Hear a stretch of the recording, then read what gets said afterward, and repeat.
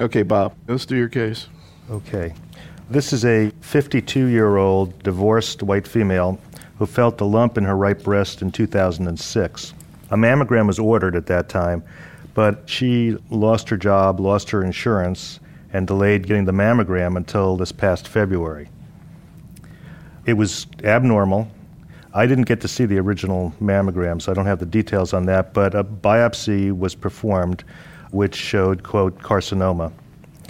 In March, she had a lumpectomy with sentinel nodes. The tumor was a moderately differentiated invasive ductal carcinoma.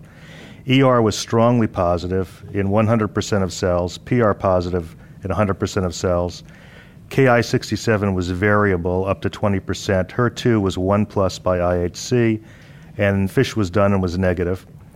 One lymph node showed a 0.75 millimeter focus of metastatic carcinoma, visible by H&E, and was picked up on keratin stains. And can you talk a little bit more about the woman? It sounds like she had some pretty hard times and what her reaction was to this situation, and I guess the possibility that chemotherapy might be on the table. Yes, she was very anxious. I think she felt bad that she hadn't followed up at an earlier time, but she was very realistic. She has 3 children. She's an escrow officer now, and she works hard. And she didn't really want to get chemotherapy, but she would have been willing to do anything that made sense. Her age again? 52, and premenopausal. So actively menstruating? Yes. So, Mark, what would you be thinking about at this point? I would probably still be thinking about adjuvant endocrine therapy. Here you have a tumor that's strongly steroid hormone receptor positive, FISH negative. You know that the Oncotype DX score for node-negative patients, if this had been a node-negative case, you know that that score is probably going to be in the low range because the Oncotype DX is dominated by HER2 and ER-related gene expression.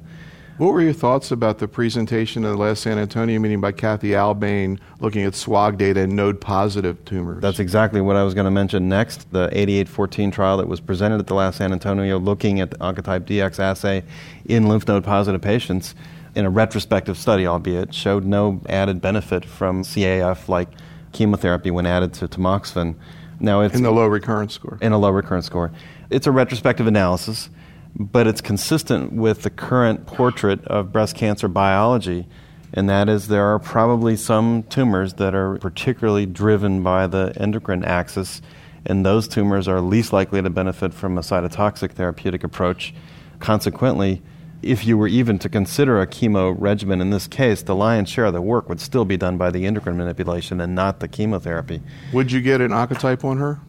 Probably not, because I think it's going to be low anyway, and I think I would be thinking about endocrine therapy alone in this patient anyway. We're going to talk about endocrine therapy in this situation and also now zoledronate on the table on these patients, but what happened, Bob? Well, I was a little concerned about the lymph node with a microscopic disease, and that's always been an area of some contention and just made me feel a little bit uncomfortable. So I decided, really based on that, even though the data isn't really there for that, I decided to get an Oncotype DX to try to ultimately confirm that this tumor was going to be low grade and behave in a way that adjuvant tamoxifen could be used. Interesting. So how did it turn out? And it turned out just as you said. Okay. She had a very low recurrence score. It was 9. That predicted a recurrence rate of 7%. And this is for node-negative disease. But with the degree of her node positivity, I figured it couldn't be that much higher. Right. With that. So I ultimately decided to treat her with tamoxifen, no chemotherapy. Interesting. I wanted to get back to the issue of the Oncotype and node-positive patients. Are there any situations right now, Mark, where you think it would be reasonable to send, if you could get it paid for, an Oncotype in a patient with a node-positive tumor? What I've heard people talk about are borderline situations like this, 1 or 2 nodes, maybe a patient who, for a number of reasons, you don't want to use chemo, exactly. Or somebody like you talked about before doesn't want to get chemo. Have you ordered it yet in node positive? I have, in someone who was particularly elderly and frail, and I was looking for an excuse not to give chemo, and the Oncotype provided that excuse. But outside of that situation, I don't routinely recommend it. Again, it's just one study, no confirmatory trial as yet, and so is it ready for prime time for broad application to all node-positive patients? Not in my view. but could it be used in highly selected cases where you're really stretching and wrestling with the question because of other comorbidities or advanced age or what have you, or little evidence to give it in the first place, like small micromets? Sure, I think it's a reasonable thing in that case to get it. The other thing is that in terms of the AI versus TAM question, because this is obviously a very highly debated question, it certainly wasn't enough data to stop the soft or text trial. There are not that many events in this study. And the other thing he pointed out to me in the interview is they actually saw more endometrial cancers and deep vein thrombosis. So his thought was that even if it does play out the same, maybe the toxicity would still favor AIs with LHRH agonists. Bonnie? I wonder if anybody else uses Oncotype in sort of low tumor burden lymph node positive people. Not just the elderly. The reason I wasn't compelled to reflexively recommend an Oncotype in this case had nothing to do with the node status.